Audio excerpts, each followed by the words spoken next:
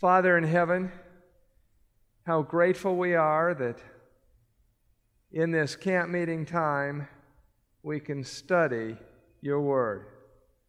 And we ask that you make your word clear and that you give us a heart to love your word.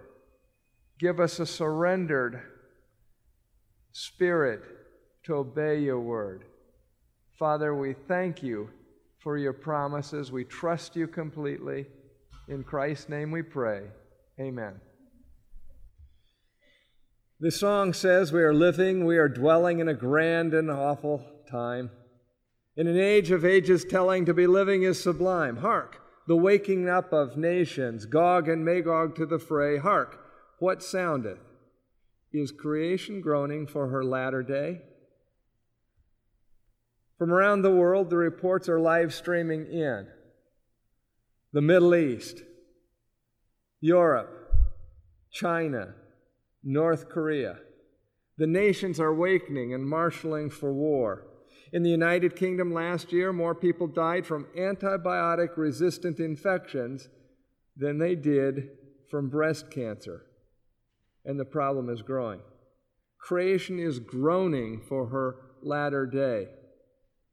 I do not have time to compare with you Matthew 24, Mark 13, Luke 21, and Revelation 6, which gives the parallel prophecies of the events leading up to the second coming.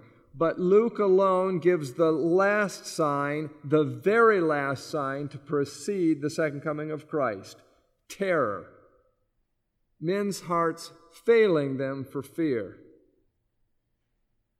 and the expectation of those things which are coming on the earth. Satan is the great terrorist, and terrorism has now been unleashed worldwide.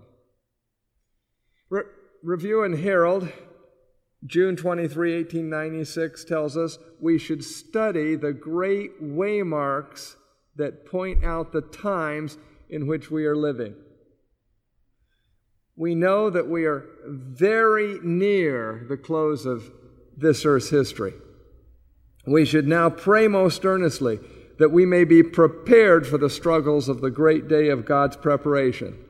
Although you each here are well aware of a few of the events that I'm going to tick off here, let me briefly review them to point out the times in which we are living. I want to start by reviewing a few civil waymarks that you all know well. Jesus likened the period at the end of time to the days of Lot in Sodom. 2015 was a pivotal year in the United States. It was a transition year, a watershed year, as we'll see in a moment. Ignoring science, common sense, health and social consequences, a sharply divided Supreme Court shredded the Constitution, bypassed the representative voting process, and declared that perversion between male and male, or female and female, was marriage. Since that time, the LGBTQ movement has accelerated, and there is pressure on legislature to make unisex bathrooms the standard. Despite the fact that it meant combat requirements were lowered, and the military's own studies showed that it reduced the fighting effectiveness of troops, the Defense Secretary Ashton Carter at that time made the historic announcement that all U.S. combat military positions would open up to women. Military uniforms and hats are now unisex. Every attempt has been made to obliterate the obvious differences between men and women. Both major political parties have embraced the LGBTQ agenda. And in an unprecedented and widely applauded event in 2015, the Pope addressed a joint session of Congress. In 2015, Pope Francis published an encyclical on climate change, and the world signed a historic agreement with the Pope's prodding. He sees heads of state and heads of the largest corporations. Tim Cook, CEO of Apple, just gave the graduation talk to MIT 10 days ago. And in this talk at MIT, he said, "Last year, I had the chance to meet Pope Francis. It was the most incredible meeting of my life. He expressed a shared concern in a powerful new way. All the world marveled is in the process of fulfillment.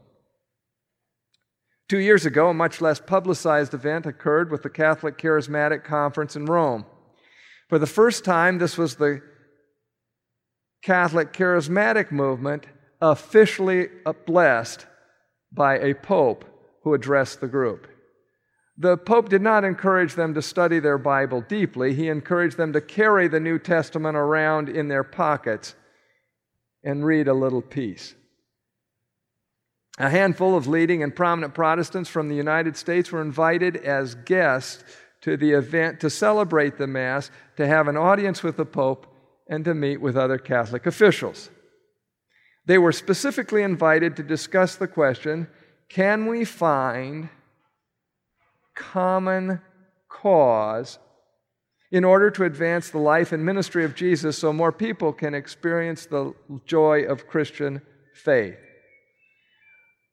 Do you believe that Catholics and Protestants can find a common ground? Do you think the Catholic Church knows the answer to its own question? Can you hear in the question that was discussed in Rome by leaders and spokesmen of varying denominations the echoes of prophecy? Would you like to understand exactly how the image of the beast begins to be formed? It's a 3-step process. This is step 1, Great Controversy 445, when the leading churches of the United States, uniting upon such points of doctrine as are held by them in common. This is where the image to the beast begins.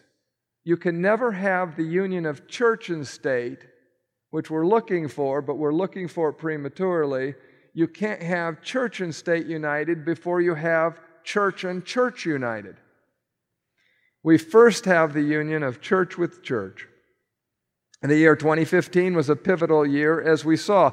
But the year 2017, our year, is a significant one. This is the 500th anniversary of Luther's nailing his 95 Theses to the Wittenberg Castle Church door in October 31. Lutheran Bishop James Hazelwood and Catholic Archbishop and Cardinal Sheen O'Malley are marking the 500th anniversary by pushing for unity and collaboration between Lutherans and Catholics. Now, how are they going to encourage collaboration between Lutherans and Catholics? Here's the plan. They're encouraging the Catholics and the Lutherans to commemorate the Reformation by reading the Bible? No, by reading the Pope Francis's encyclical on climate change this year.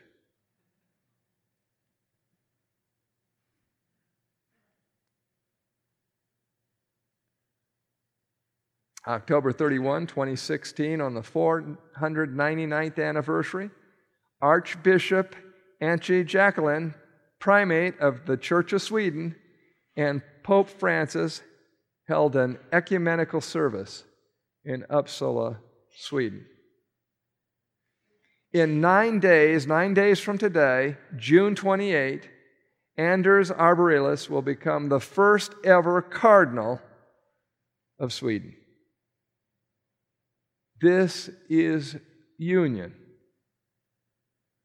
But it doesn't stop there. Step 2 and 3 follow quickly. They'll unite on points of doctrine held by them in common, and then they shall influence the state to enforce their decrees. Now, how do states enforce church decrees? Civil laws. And to sustain their institutions. That's the third step. How do states raise money to give to institutions? Taxation. So what is the union of church and state? The state enforcing church laws and the state taxing its citizens to support the church. This means that compliance with church rules will no longer be voluntary, and support of church functions will no longer be voluntary. When this happens, then Protestant America will have done what? Can you read it with me? Formed an image of the Roman hierarchy. What is the image?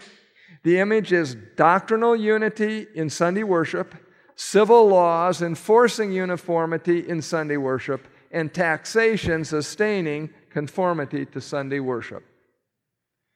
The unholy trinity of church union with compulsory church rules and compulsory church taxes are the essence of the beast of Rome. And when these are adopted by the United States, a mirror image of the beast will emerge in Washington. And the infliction of civil penalties upon dissenters will inevitably result. So let's review this three-step process to the mark of the beast. Doctrinal unity, laws enforcing church doctrine, taxation for religious institutions resulting in a loss of freedom, religious freedom, and civil persecution. Let's say it another way. The three principles that are the essence of the beast of Rome are Sunday keeping, Sunday laws, and access to tax money. The adoption of these three principles leads to papal persecution.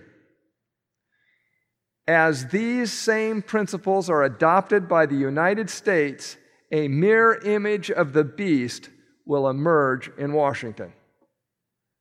And the infliction of civil penalties upon dissenters will inevitably result. But permit me to fill out a few more details before we move on. To secure such a union, page 444, the discussion of subjects upon which all were not agreed, however important they might be from a Bible standpoint, must necessarily be what? Be waived. You'll know the answer to the next question. Is there any topic that virtually all Christians agree on? Virtually every denomination rejects the seventh-day Sabbath in honor of God's law.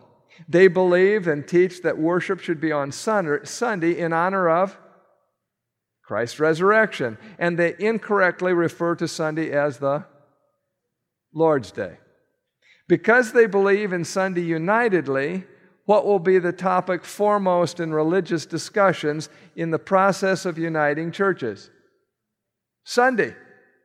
So that the churches can unite on Sunday, other topics will need to be avoided. Third volume of Selected Messages, 392. In the warfare to be waged in the last days, there will be united in opposition to God's people all the corrupt powers that have apostatized from the allegiance to the law of Jehovah. In this warfare, the Sabbath of the fourth commandment will be the great point at issue. The Catholic Church is reaching out its hand to Protestants. Will Protestants spurn that hand? But wait, there's more. The religion of spiritualism, the religion of mediums and seances, has been evolving. The most successful spiritualist congregations consider themselves Christian. The spiritualist worship services have adopted Catholic, Protestant, and charismatic worship service forms. They have hymns, they have healing services, they have preaching. Do spiritualists too hold something in common with Catholics and Protestants? All three believe in the immortality of the soul. However, that is not sufficient to unite them. That simply makes Catholics and Protestants vulnerable to spiritualist deceptions. But notice what will unite them. Page 588, Great Controversy. Through the agency of spiritualism, what will be wrought? Miracles will be wrought, the sick will be healed, and many undeniable wonders will be performed.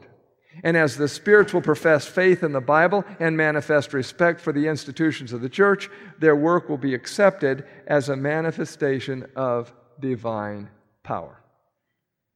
What unites them? Miracles, healings, undeniable wonders.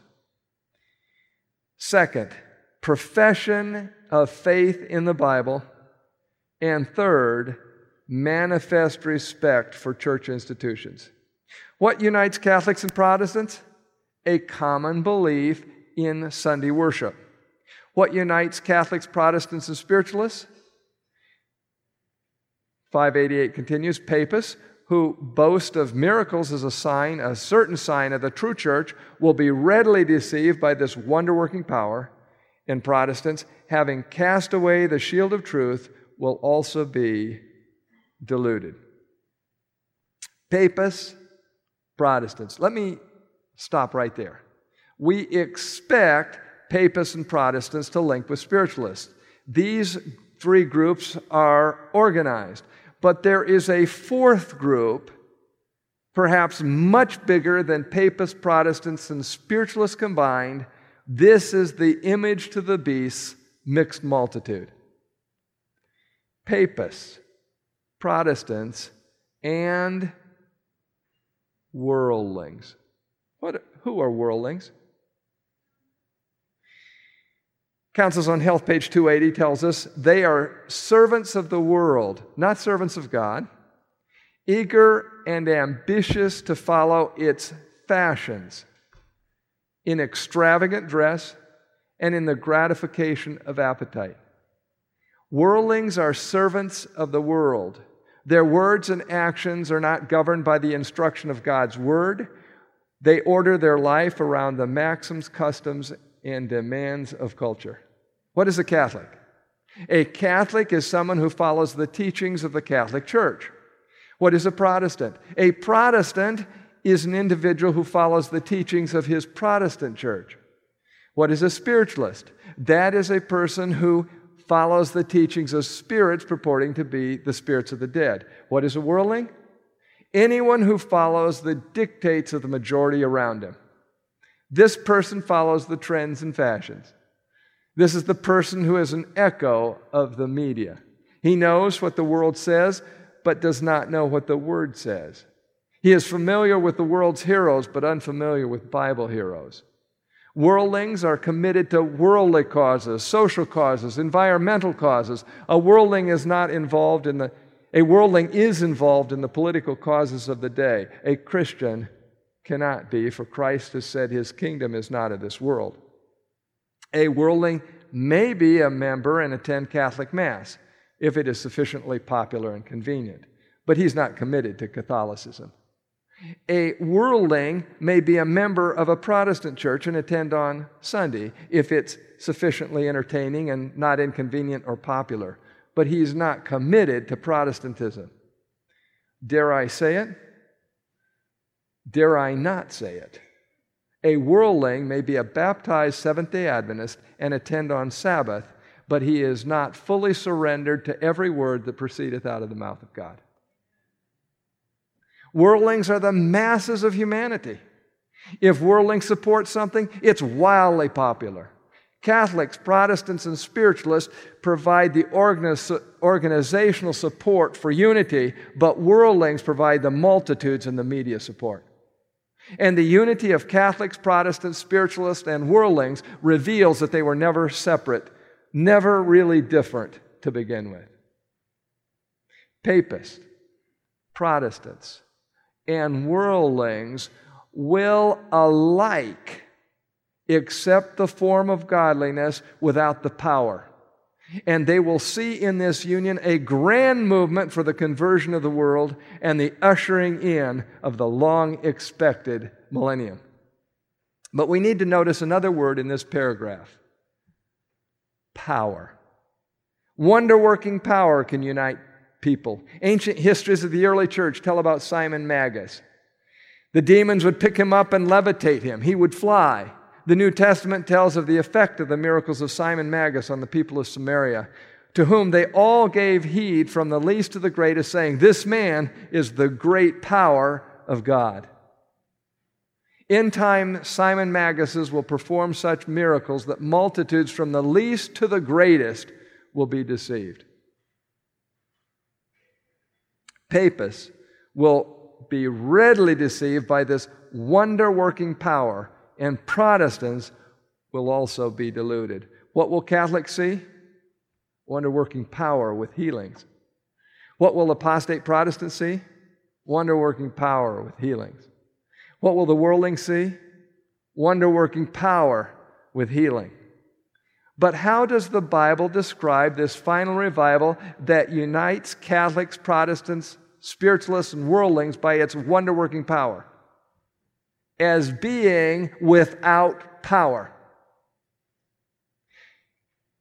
Papists, Protestants, and worldlings will alike accept the form of godliness without the power of godliness. Catholics see wonder-working power. Apostate Protestants see wonder-working power. Spiritualists see wonder-working power. Worldlings see wonder-working power. The Bible, however, sees no power whatsoever. We must be able to differentiate the true power, which is from heaven, the only real power, from counterfeit wonders that will fool nearly all. But worldlings, Catholics and Protestants, will make lies their refuge, as Isaiah 28:15 tells us. Volume 5, page 451, "When Protestantism shall stretch her hand across the gulf to grasp the hand of the Roman power, when she shall reach over the abyss to clasp hands with spiritualism, when under the influence of this threefold union," you see, you first have the union, then you have church-state union, "our country shall repudiate every principle of its constitution as a Protestant and Republican government, and shall make provision for the propagation of papal falsehoods and delusions." And the word propagation means to spread and promote widely. This is where we get the word propaganda. There is quickly coming a time when the United States laws and the United States dollars will be utilized to widely spread and promote Catholic dogma. Then we may know that the time has come for the marvelous working of Satan, and that the end is near. All around us are the events foretold in prophecy. We are living, we are dwelling in a grand and awful time. We are living the closing scenes of the earth's history. The 18th volume of the manuscript releases, page 358. Like a lion sneaking up on its prey, quietly, downwind, slowly, just so. Desire of Ages tells us the crisis is stealing gradually upon us. But it doesn't stay slow and gradual forever. There comes a moment when the lion is no longer quiet. There comes a moment when a lion is no longer moving gradually. There comes a moment when the lion roars and makes a sudden and violent attack. 9T11. Great changes are soon to take place in our world, and the final movements will be rapid ones. We should note that the end will not be gradual. It will be sudden, unexpected, and climactic. You'll hear people say we're in the final rapid movement. We're not, folks, but they're about to spring on us. The stealth is about to be uncovered. The lion is about to attack. There will be a change. There will be a sudden and unexpected attack. And we have little dream of the frosty in the days ahead of us. Great pains, Fundamentals of Education, 335, great pains should be taken to keep this subject before the people. The solemn fact is to be kept not only before the people of the world, but what is the next phrase? But what? Before our own churches also. that the day of the Lord will come suddenly, unexpectedly. The fearful warning of the prophecy is addressed to every soul.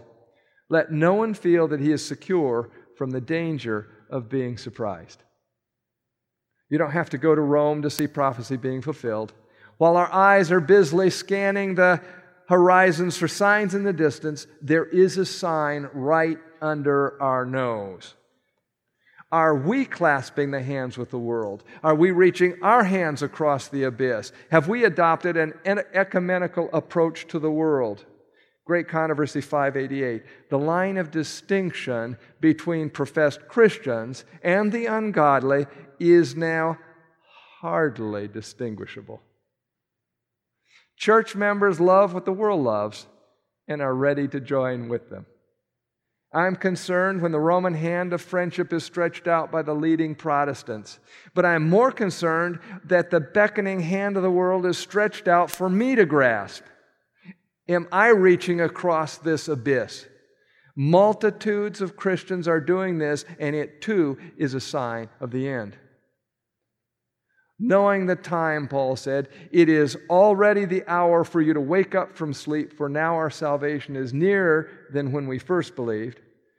Never forget that the world's hand stretched out in apparent friendliness is ready to slap you if you refuse the gesture. For unto you it is given in the behalf of Christ, not only to believe on Him, but also to suffer for His sake. All who desire to live godly in Christ Jesus will suffer persecution. Eric Walsh is a committed Seventh-day Adventist. He's a graduate of Oakwood College and Loma Linda University School of Medicine. He's an excellent speaker. He was highly regarded and was on the short list of candidates to be Surgeon General of the United States. In 2010, he was hired as Pasadena's public health director. He remained active in his local Adventist church. In fact, he functioned as a volunteer associate pastor. He was invited to speak all over the world. Pasadena City College is a liberal arts college in Pasadena. It was under some community pressure for having classes which required watching pornographic movies. When openly gay screenwriter Dustin Lance Black was invited to be the commencement speaker that spring, pornographic YouTubes of Dustin Black were circulated, and another community outcry was raised. The Board of Trustees canceled Mr. Black's invitation, but Mr. Black asked the students to pressure administration to reinstate his commencement address. Eric Welch was asked to take Mr. Black's place as commencement speaker, and students went through Dr. Welch's sermons online. In one sermon, on Audioverse, Dr. Welch had used the Bible and its clear separation of genders, men and women, its clear teaching on marriage between men and women, to make a point on the danger the church faces when it uses the expression without regard to gender, when it's discussing ordination. Dr. Walsh was in a unique position to understand this, as he had pioneered an HIV clinic in Pasadena, a free clinic that he administered and started. The expression without regard to gender is an expression that those who believe there are many genders, not just male and female, use. From his sermons, these students took out a comment here, a comment there, and placed them in their most extreme setting. As a result, not only was Eric Walsh disinvited, but he was fired from his job and had great difficulty finding a new job. He was hired in my own state in Georgia, but his detractors discovered it and they got him fired there before he could even begin. He just won a lawsuit, but a very difficult time.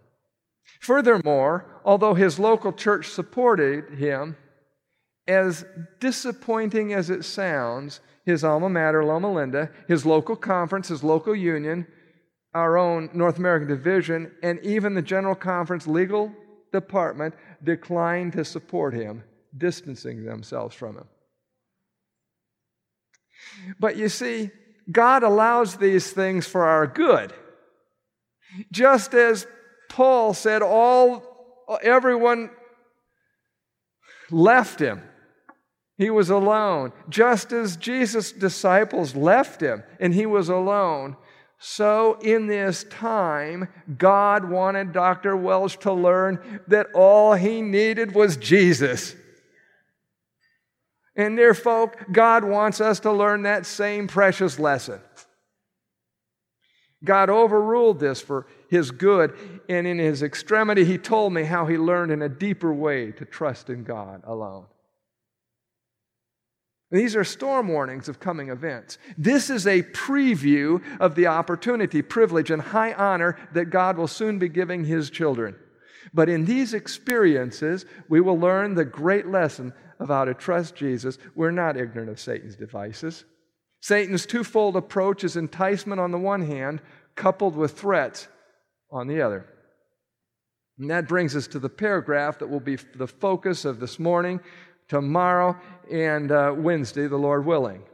Great Controversy 593, paragraph 2. Those who endeavor to obey all the commandments of God will be opposed and derided. This paragraph originally appeared in Volume 4 of the Spirit of Prophecy, page 411. It adds an interesting clause. Their way will be made very hard. One of the first visions God gave Ellen White was the future opposition she would face in accepting God's assignment. This is the same message she received. It is no different for us if we accept God's assignment. God doesn't want us surprised by opposition, derision, and hardship. This is the distinguishing badge of honor that God grants commandment keepers. Troublous times. Spalding and McGann Collection, 370. Troublous times are before us. In many instances, friends will become alienated. Without cause, men will become our enemies. The motives of the people of God will be misinterpreted, not only by the world, but what's the next phrase? But by their own brethren. The Lord's servants will be put in hard places. Who's going to be put in hard places? The Lord's servants. A mountain will be made of a molehill to justify men in pursuing a selfish, unrighteous course. The work that men have done faithfully will be disparaged and underrated because apparent prosperity does not attend their efforts, like the friends of Job who blamed him during his time of trouble. By misrepresentation, these men, that is, servants of God, will be clothed in dark vestments of dishonesty because circumstances beyond their control made their work perplexing. They will be pointed to as men that cannot be trusted. And this will be done by members of the church. How do we relate to such problems? God's servants must arm themselves with the mind of Christ. Notice what church members will do to God's servants. They must not expect to escape insult and misjudgment. They will be called enthusiasts and fanatics, but let them not become discouraged. God's hands are on the wheel of His providence, guiding His work to the glory of His name. All things work together for what? Good to them who love God. And when we have the mind of Jesus, we will not feel victimized by others. We'll see even more others' need of a Christ and try to illustrate in our relationship to them how Jesus would relate in a hope that, and in many cases, it will result in their conversion. The Enigma machine was one great advantage the Allies had in World War II. The Germans thought this cryptographic machine was undecipherable. They thought they could send communications securely. However, in 1932, before the war broke out, the Polish had cracked the code. And at the start of the war, they gave their secrets to the British. Dwight Eisenhower later called this information decisive because the Allies often knew Germany's military plans in advance. The Bible is our decisive weapon, for it decodes all the plans of the enemy. We need never be ignorant of his devices. Notice the quotation that will be the focus of our series. We have now seen how the first sentence has been proven true already. Let's notice the next. Those who endeavor to obey, well, let's read it again. Those who endeavor to obey all the commandments of God will be opposed and derided. They can stand only in God. In order to endure the trial before them, they must understand the will of God. But how can they know the will of God? As revealed in His Word. They can honor Him only as they have a right conception, and then she gives three things that are required, a right conception of at the end of time. Number one, they can honor Him only as they have a right conception of His character, His government, and His purposes. But knowledge is not enough. It's not enough to understand God's habitual thoughts and feelings, or to be able to teach a civics class on heavenly government, or to comprehend the reason God allows what He allows. We can honor God only as we have a right conception of His character, government, and purposes, and act in accordance with them. Act on our knowledge. None but those who have fortified the mind with the truths of the Bible will stand through the last great conflict. To every soul will come the searching test, shall I obey God rather than men? We don't need to wait for some future dramatic crisis to face this test. We face it every day. Are we going to go with the flow, follow the crowd in the way we live, in the way we eat, in the way we dress, in the way we spend our time and our money?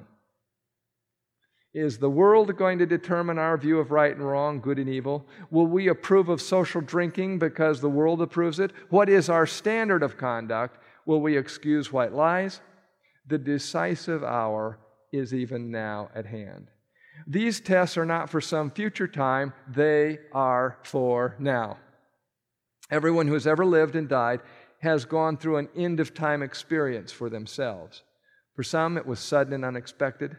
For others, it was slow and painful. My mother died almost 3 years ago. She was nearly 98 years old. And at the end, her eyes were failing, her ears were failing, her joints were failing, and her stomach was failing. She was going through the difficulties of the end of time. She had to learn to trust Jesus in a whole new way, in a very unexpected way. She was expecting trials at the end, but she wasn't expecting those trials at the end. Are our feet planted on the rock of God's immutable Word? Are we prepared to stand in defense of the commandments of God and the faith of Jesus? This paragraph is one of the most important paragraphs in the entire great controversy, since it exposes Satan's end-time strategy. The devil intends to frustrate and frighten us by subtle and open opposition, mockery and derision, and finally persecution.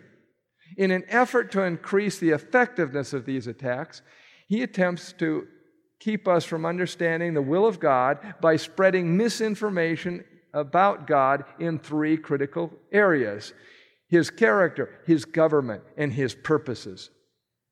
Satan is constantly at work, Patriarchs and Prophets, page 78, with intense energy and under 1,000 disguises to misrepresent the character and government of God. With extensive, well-organized plans and marvelous power, he is working to hold the inhabitants of the world under his deceptions. God has outlined Satan's principal methods of spreading his disinformation. Tradition, Great Controversy 492, tradition and misinterpretation have obscured the teaching of the Bible concerning the character of God, the nature of His government, and the principles of His dealing with sin. Tradition is built on the assertions of men, scholars, rabbis, religious leaders, or teachers that may be wise and knowledgeable, but they're only men. Jesus was very good at differentiating the assertions of men from the Word of God. We too must recognize the difference between an assertion of a man and the plain Word of God. We must dispense with tradition. Beware of misinterpretation, Bible pretense masquerading as Bible truth. God is love, and genuine love is central to His character, His government, and His purposes. So let us turn our attention first to the character of God and look at this briefly. What is character? Character is the habitual thoughts and feelings. Testimonies, Volume 3, 310. When we study God's character, what are we studying? We're studying God's habitual thoughts and feelings. What are God's habitual thoughts and feelings? Jeremiah 29:11, "For I know the thoughts that I think toward you, says the Lord, thoughts of peace and not of evil, to give you a future and a hope." Understanding God's character is not optional. It is an essential aspect of all beings who would live eternally. John 17:3 says, "This is eternal life, that they may know you, the only true God, and Jesus Christ whom you have sent." This is necessary for the angels. I found a very interesting and important quotation in my research for this topic. Speaking of heaven before the rebellion of Satan, we are told in 18 MR, page 360, "The principles of the character of God were the foundation of the education constantly kept before the heavenly angels." Heaven is a school, and the angels are its students. The character of God is their classwork. God is very intentional about the angels' continuing education coursework. From the beginning, they received instruction on the character of God. Not occasionally, not every now and then. This was their constant study. There was no part of their work or worship that did not teach them about the character of God. The principles, this quote goes on to say, the principles of the character of God were the foundation of the education constantly kept before the heavenly angels. These principles were goodness, mercy, and love. What are the principles of the character of God? Goodness, mercy, and love. And this was designed to keep them from falling. In the Lord's Prayer, we pray, "Thy will be done in earth as it is in heaven." This is what is to be the foundation of our education here on this earth. This is to be the foundation of our children's education specifically, and Adventist education in general. This is what parents are to teach children. Notice Review and Herald 9/15, 1891. The mother is God's agent to Christianize her family. She is to exemplify biblical religion, showing how its influence is to control us in its everyday duties and pleasures, teaching her children that by grace alone can they be saved through faith, which is the gift of God. This constant teaching as to what Christ is to us and to them, His love, His goodness, His mercy, revealed in the great plan of redemption, will make a hallowed, sacred impress on the heart. Love, goodness, and mercy. "Yea, I have loved you with an everlasting love. Therefore, with loving kindness I have drawn you," Jeremiah declared. It is understanding God's love that draws us to Jesus.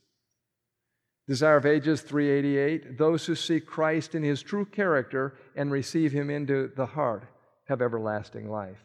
It is through the Spirit that Christ dwells in us, and the Spirit of God received into the heart by faith is the beginning of the life eternal. Can the character of God be misunderstood? Can His goodness, mercy, and love be taken advantage of? Though all the angels, both seraphim and cherubim, received graduate education on the character of God, which angel received the most advanced studies on God's character? Lucifer. Notice this. Desire of Ages 761. "To him," that is Lucifer, "as to no other created being, was given a revelation of" what? God's love. Understanding the character of God, knowing His goodness, Satan chose to follow his own selfish, independent will. This choice was final. There was no more that God could do to save him. We are not lost because of our sins alone. God can forgive us of our sins. We are lost because we reject such great salvation. Is God's love reasonable? Should a shepherd give his life for a sheep? Should God give his life for a human?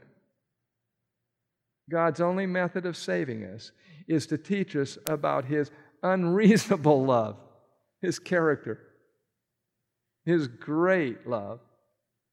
It's not doctrine that will save people, it's knowing the character of God. This is eternal life, that they may know you, the only true God, and Jesus Christ whom you have sent. Our job in reaching others is to teach not merely the theories of the kingdom of God.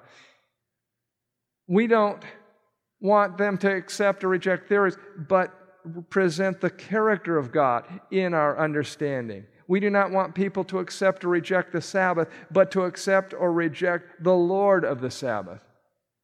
And what is God's character?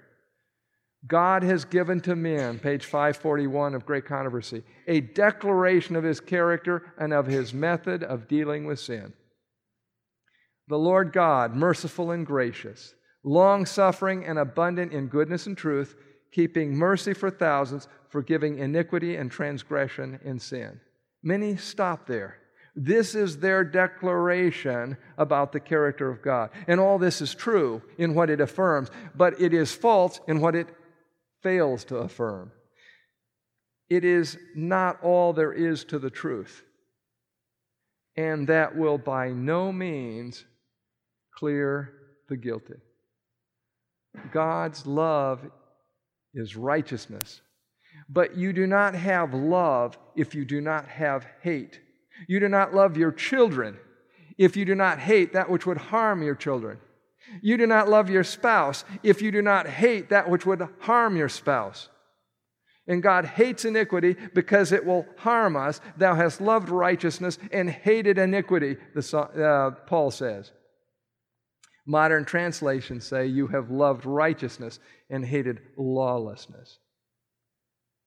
All the wicked will he destroy. The transgressors shall be destroyed together. The end of the wicked shall be cut off. The power and authority of the divine government will be employed to put down rebellion. Yet all the manifestations of retributive justice will be perfectly consistent with the character of God as a merciful, long-suffering, and benevolent being. God is just. The punishment meted out will fit the crime committed. The penalty will be exact. The pain will be precisely what is necessary for all to see that Satan got away with nothing. He reaped what he sowed. And the anguish experienced by the sinner will be the proper anguish.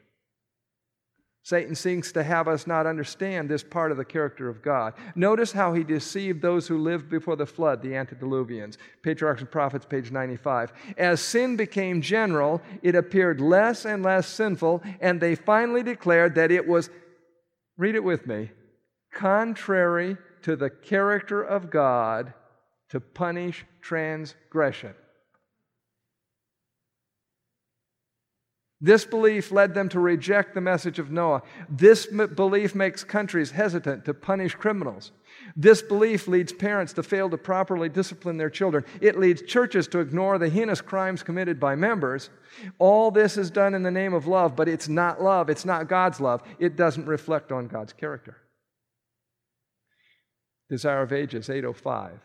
On the church in its organized capacity, he, that is Christ, places a responsibility for the individual members. Toward those who fall into sin, the church has a duty to warn, to instruct, and if possible, to restore. Reprove, rebuke, exhort, the Lord says, with all long-suffering and doctrine. Deal faithfully with wrongdoing. Warn every soul that is in danger. Leave none to deceive themselves. Call sin by its right name. Declare what God has said in regard to lying, Sabbath breaking, stealing, idolatry, and every other evil. They which do such things shall not inherit the kingdom of God. Turn in your Bibles to 1 Kings 17. I want to quickly summarize the story. Under King Jeroboam, the northern kingdom of Israel apostatized and started worshiping the golden calf. However, they retained many of the same customs and beliefs as the southern kingdom of Judah. Though God bore long with Israel because of this continued idolatry, the northern tribes were finally carried captive into the kingdom of Assyria, while other nations were carried captive and released into the northern kingdom of Israel. Those now inheriting northern Israel were pagans, and God sent lions among these pagans, and they requested the Assyrian emperor to send priests to teach them the customs of the God of Israel. One of the priests from the temple of the golden calf came to teach them about the God of Israel. In 2 Kings 17:33 tells how they listened to this priest and adopted his outward forms, but they continued worshiping their own gods. Notice what it says. They feared the Lord, yet served their own gods according to the rituals of the nations from among whom they were carried away. Now, please listen to me carefully. Those who are baptized into the Seventh-day Adventist Church without a complete change are like these Samaritans. They adopt certain outward forms, such as keeping the Sabbath, but retain their old way of life. They worship on Sabbath, but are otherwise indistinguishable from the world in their dress, their jewelry, their diet, their music, and they watch the same things on TV. They go to the same movies, and they want to bring these sins, their sins, into the church. If they persist in sin, Desire of Ages continues, the judgment you have declared from God's word is pronounced upon them in heaven. Either we let the Savior take away our sin, or we let our sin take away our Savior. In choosing to sin, they disown Christ. The church must show that she does not sanction their deeds, or she herself dishonors her Lord. She must say about sin what God says about it. She must deal with it as God directs, and her action is ratified in heaven. He who despises the authority of the church despises the authority of Christ himself. Paul said, Romans 2:4, do you despise the riches of his goodness, forbearance, and long-suffering, not knowing that the goodness of God leads you to repentance? Paul tells us that it is seeing the goodness of God, His character, that brings us to repentance. God has no other mechanism to save us from sin. But it is not to lead us to think that we can sin and somehow escape punishment for evil. I want a character like God, don't you? A character of holy love. Because the word love has so many meanings, God has left a picture for us to study of His loving character. The law reveals the attributes of God's character. Desire of Ages, page 762. Do you want those attributes, the attributes of your character? May we never prefer a different God with a different character. Now, how do we become like Jesus? How do we become God-like in character? Patriarchs and Prophets 4:60, this will require earnest prayer and unceasing watchfulness. We must be aided by the abiding influence of the Holy Spirit, which will attract the mind upward and habituate it to dwell on pure and holy things. And we must give diligent study to the Word of God. Wherewithal shall a young man cleanse his ways? By taking heed thereto according to thy word. Thy word, says the psalmist, have I hid in mine heart, that I might not sin against thee. Earnest prayer, unceasing watchfulness, the abiding Holy Spirit, diligent Bible study.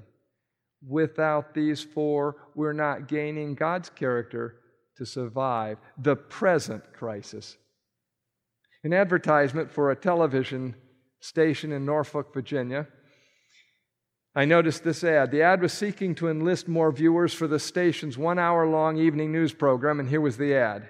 Give us 1 hour, and we'll give you the world. An advertisement for a museum, Smithsonian, give us an hour and we'll give you 100 years. But God's ad is give me an hour and I'll give you eternity. There are some tests that are relatively easy to study for. The driver's license exam requires a little cramming and it can be passed in a few moments. But a difficult exam, such as the lawyer's bar exam or a national board exam, cannot be mastered in a few moments of study. Some require consistent study for several years. And we cannot be prepared for the final crisis without daily study and prayer. The disciples had been warned of the coming troublesome events, but they didn't expect them so soon. And they slept when they should have been praying. I don't know when the surprise is going to come, but it's going to come soon, and it will be a surprise. We can be prepared for that final crisis. Will you be surprised like the disciples? Or will you be prepared? Will you say with me, by God's grace, I will commit to daily Bible study and Spirit of Prophecy study and daily prayer? Is that your commitment with mine? If it is, will you just bow your heads with me and let's pray. Dear Lord, it's much easier for us to commit than it is for us to persevere and do. We need your help. We have enemies within and without that would take us away from your word and get us distracted with this or that or the other thing. Please help us. Preserve us. Transform us.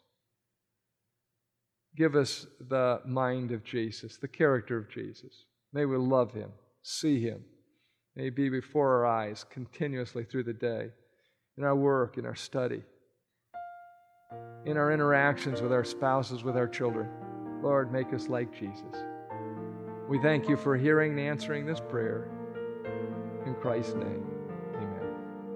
This media was brought to you by Audioverse, a website dedicated to spreading God's Word through free sermon audio and much more. If you would like to know more about Audioverse, or if you would like to listen to more sermons, please visit www.audioverse.org.